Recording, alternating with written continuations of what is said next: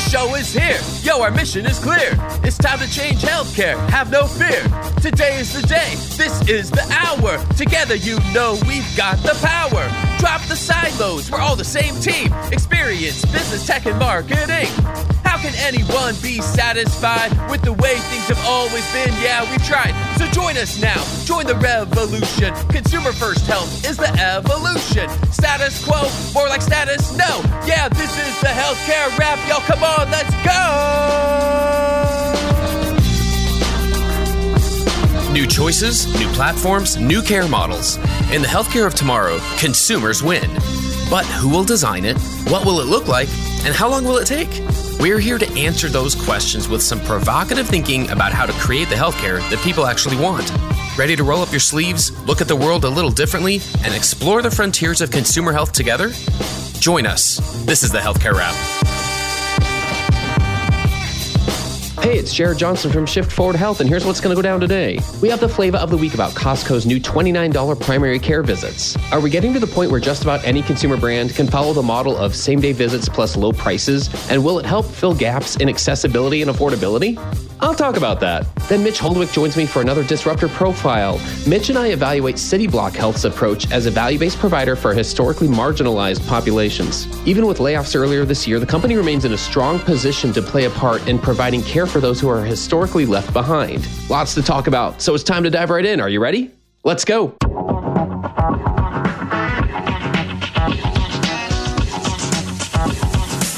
Flavor of the week.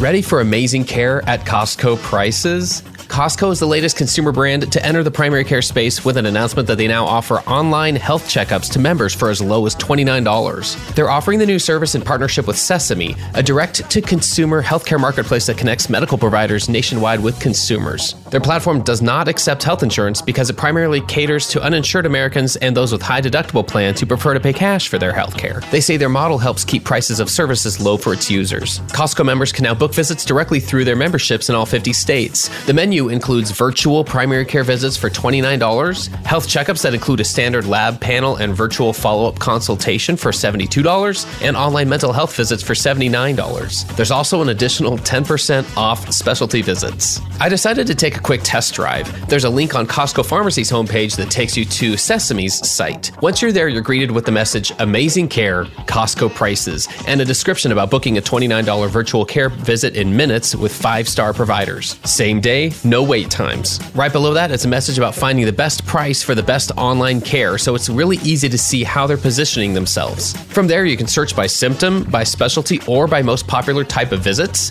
You can toggle a setting to just look for providers who are available within 2 hours, and you can view available providers' ratings, reviews, pricings, headshots, and available time slots for that day, all without a single click. All of the information is already served up right there in front of you. I have to say it's one of the easiest scheduling dashboards that I've ever seen, and I wouldn't be opposed if other providers copied this limited menu style as opposed to trying to be the Cheesecake Factory. It's funny, but with so many new players offering primary care services, it might feel like a crowded space, except it isn't. There aren't enough primary care providers now, and we're heading towards a potentially existential shortage in the coming years. So is it any wonder that Costco is getting into this space? Curating who they consider to be best in class at a significant discount is what they do. I almost wonder what's taken them so long to get here. At any rate, their new service seems to check a lot of boxes when it comes to a consumer-first experience. Same-day visits, no wait times, virtual option, price transparency, and being a benefit of an existing membership. Are we getting to the point where just about any consumer brand can follow this model with success? We'll see, but one thing's for sure, Costco will not be the last ones to try it. Let's continue to watch as consumer and retail brands find ways to fill gaps in accessibility and affordability and see what parts of their formula we can copy in other settings. That's another way that we'll build the healthcare of tomorrow. And that's the flavor of the week.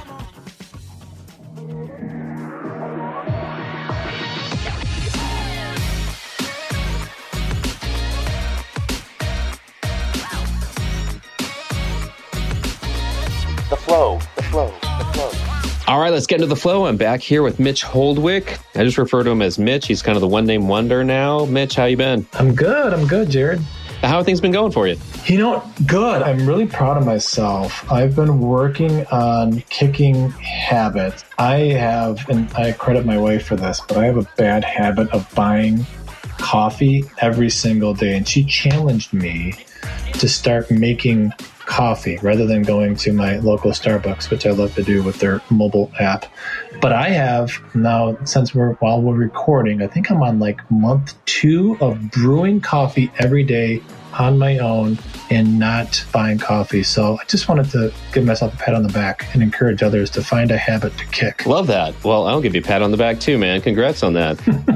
Thanks. Well, I love it. You know what? Quite frankly, one thing I enjoy about our Consumer First Health Group calls is at the beginning when we're doing intros and we invite people to share some good news about their life. It doesn't have to be about work. Sometimes it is. That's one of my favorite parts of those calls is just to hear, like, just give me some good news about your life. I don't even know you that well, but tell me something cool, something good that's going on in your life. Like it's a great energy, it's a great vibe, and it just gets things started off in the right way. And that's what I think of every time. You know, we just get to reconnect here. It's like there's just some good energy here. There's a good vibe of, hey, you know, we're going to talk about some disruptors. We're going to give our assessment, a profile, if you will, of another cool group today that is doing really good work. What do you say we just get right into this? Let's do it. All right. Today, we're focused on Cityblock Health. And let's start off at the beginning with these guys. And then what we'll do is describe some of the parts of their story, if you will, some of the news headlines that have come out, some basics about them, and then we'll discuss their disruptive potential. We'll give them a grade as we've been doing with some of the other disruptors. If you haven't tuned in yet to some of our previous episodes, we've been doing these profiles for a while. Our most recent ones include Aledade, Firefly Health, and Crossover Health. And now we're talking about Cityblock. So without further ado, Cityblock, here's some basics. So they're at the core, they're a tech-driven healthcare provider for those in underserved communities. So this is going to be different. So Cityblock is interesting because they combine primary care, behavioral health, and chronic disease management services that address social determinants of health.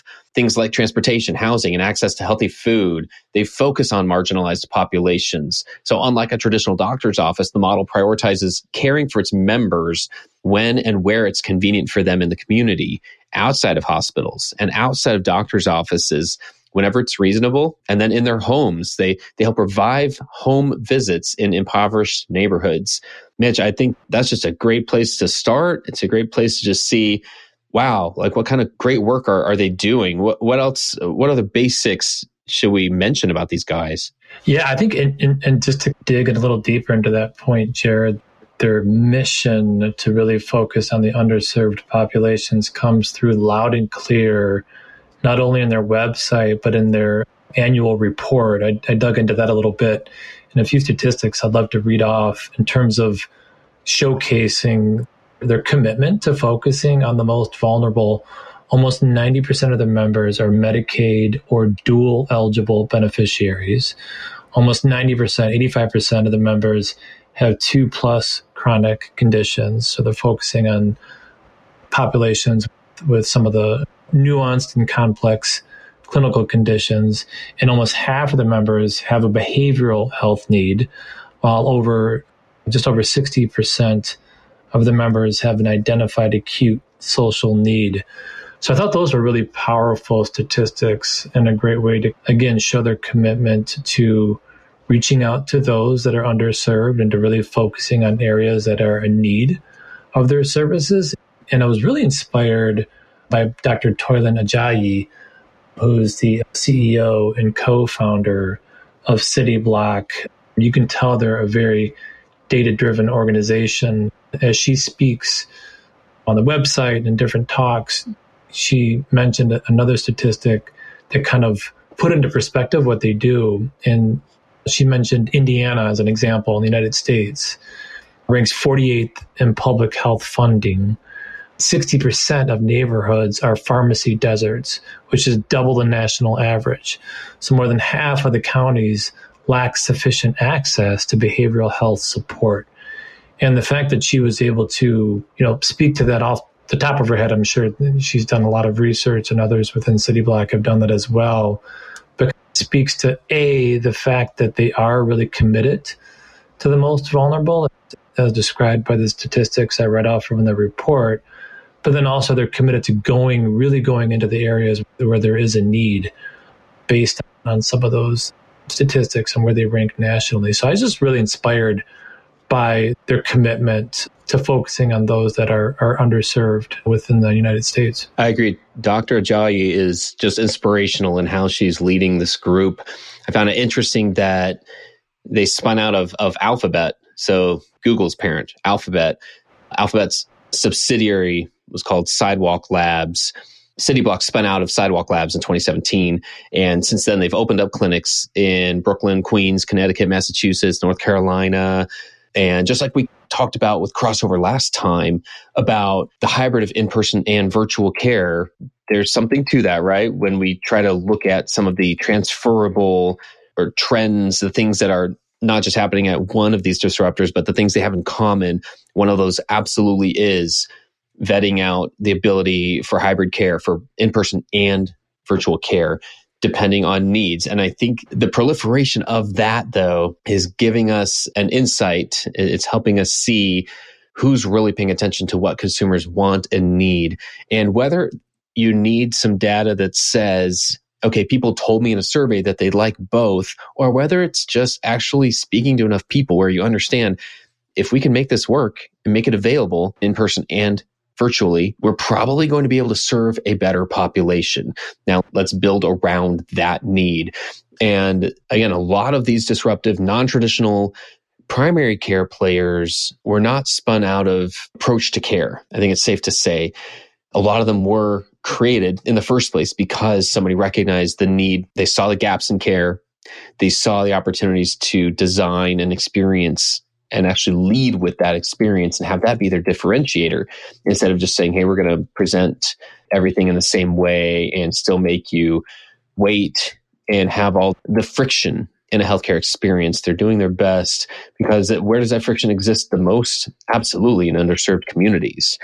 And instead of just ignoring that or just building a model somewhere else and saying, I'm just going to leave that to other people or leave it to nonprofit health systems to say that's part of their community contribution, which how much everyone's been paying attention to this, but there's a firestorm right now in terms of there was a hit, think of it as a hit piece, but it was a lot of fact finding in the Wall Street Journal. I want to say it was in December about a lot of nonprofit health systems community contribution that they have to report. It wasn't even close to the amount that it needed to be for them to still technically have a nonprofit designation. So that's going to keep being talked about. And when you have a force out there like Cityblock, that's all they're doing pretty much. That's where their focus is. Let's bring care to those who otherwise either have a physical or social or other reason to not seek care, to not trust the traditional system. There are so many needs here. We could spend the rest of the time just talking about how that's beneficial to society, how that's beneficial to individual consumers, how it's individual to communities. I just think there's a lot to say about it. I'm glad you brought up just the mission-based part of it here. On their website, let me just read this little statement that they have, because how often, again, when I focus on marketing messages, that's how a lot of these disruptors are referring to themselves. They're referring to themselves in a different way. And right on their About page, there's a title that says, "We see you." How often do you see that on a healthcare provider page, first and foremost? But let me just read this real quick. I think it's very indicative of who they are and what they're trying to do. It says, "We see you. We see healthcare as a basic human right, not luck of the draw, not based on where you were born or the way you look. The way we see it, healthcare should be available to you no matter your circumstance, but not healthcare as it exists now, something different, radically different, an approach that puts you first, knowing that everything affects your health. So you will no longer feel neglected and ignored by a healthcare system that doesn't include everyone or be judged before being diagnosed. We believe in caring for you, in looking you in the eye and asking how you're really doing. Because we listen to you, we understand you. Simply put, we see you." And then it ends with, "Be seen, be heard, be healthy." If anyone wants to know what they're all about, there it is. And they're addressing some very real, very authentic perceptions and reasons that are very legitimate and very real about why people don't engage with the existing healthcare system.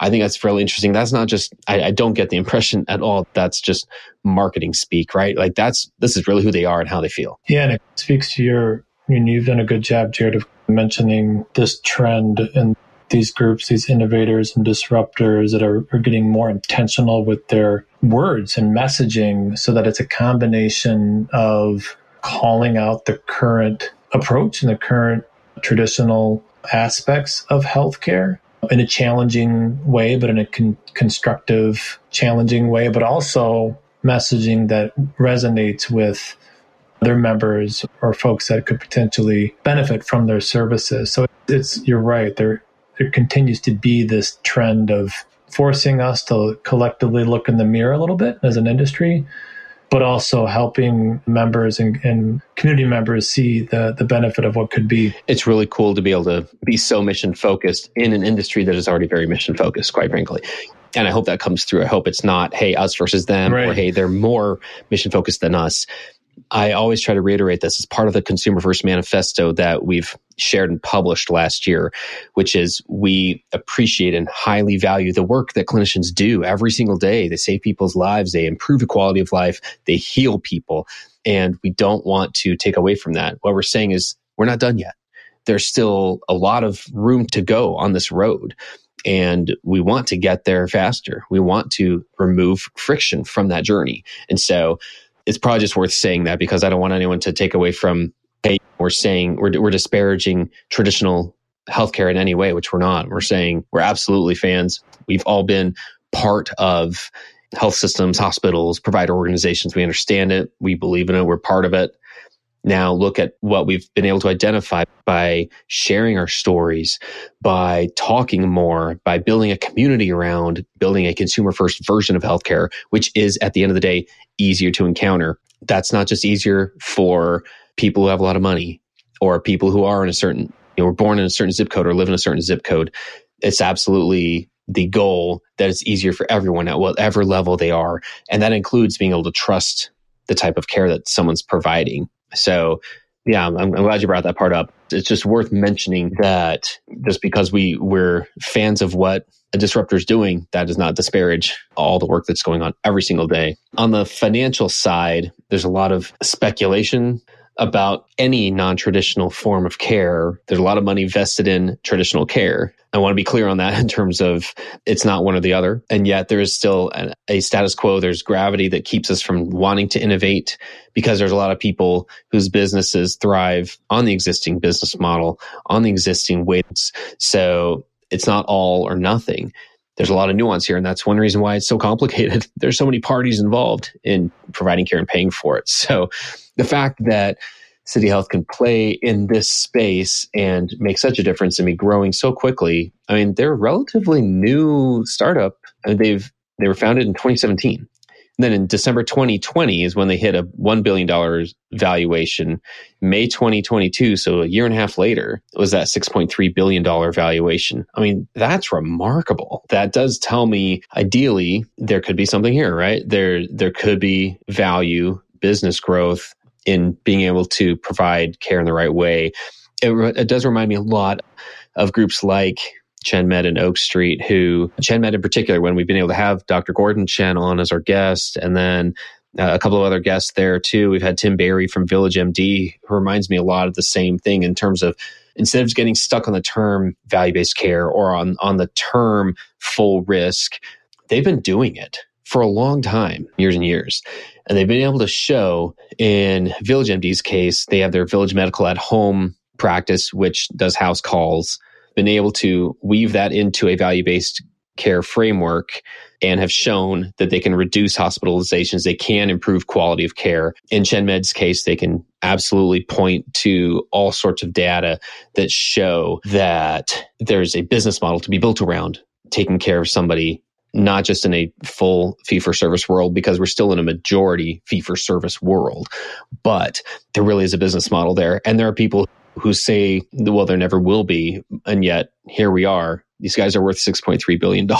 Now, the caveat here on the financial side is that in June of 2023, they announced a restructuring of their business to ramp up their payer partnerships and accelerate their path to profitability. And that included a layoff of 155 employees, or 12% of their workforce. They did say that was necessary to right-size the business as they entered this new phase of growth.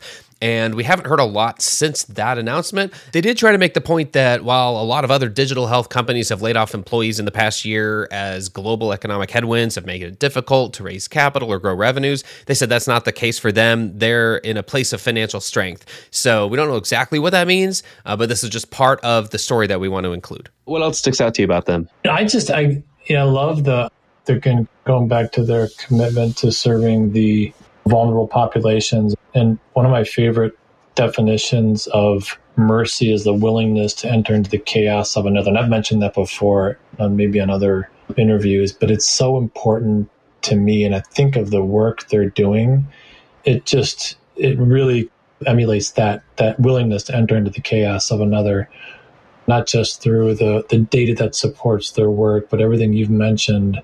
There really is a commitment to doing not just the easy stuff, doing the work that's hard and to work in areas that are marginalized and where there really is a need for their services. So I just wanted to call that out, to an aspect of their mission that I think is really critical. Yeah, that's really, I'm glad you mentioned that part. Just looking at the formula behind what they're doing, right? The fact that they've been able to attract people like Andy Slavitt, who's the former head of the federal government's, the Centers for Medicare and Medicaid Services, CMS. He's on their board of directors. He was quoted in 2020 saying, "We need a city block in every community that we've ignored for too long and where the odds stack against people to live a healthy life." Again, that just comes back to how do we actually deliver this? At least as of, again, May 2022, they were reported to have over 70,000 members overall. And again, that is not easy to be responsible for those many lives, for that much care. I don't want it to get lost in all the headlines of Amazon and CVS and United and Optum. Someone serving 70,000 people is absolutely amazing. Like, it's crazy. I mean, it's so much work. There's a dignity associated with this work that I don't want to get lost in all the P's and Q's of, hey, they're tech first, right? They use cloud computing. They use machine learning to support the care that they're providing and to target where to build, where to care. Yes, that's true. That's probably one of the main reasons why a company like this can be out there.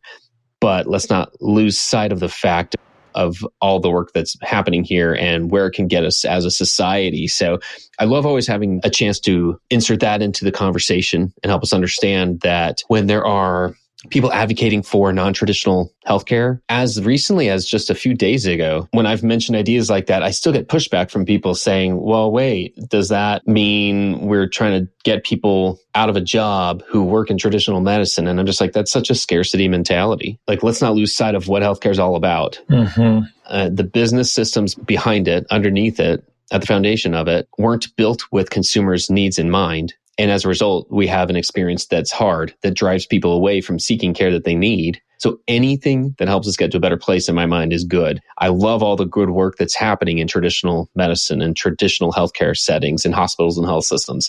I also love hearing about organizations like Cityblock that are targeting things in a different way, that don't have to worry about all the ins and outs, all the complexities of a traditional care model, because they can figure out just the parts that make sense for them. I think that's why we have so much innovation happening right now. And it's just one of the pieces that I like to always come back to, recognizing that, yeah, you know what?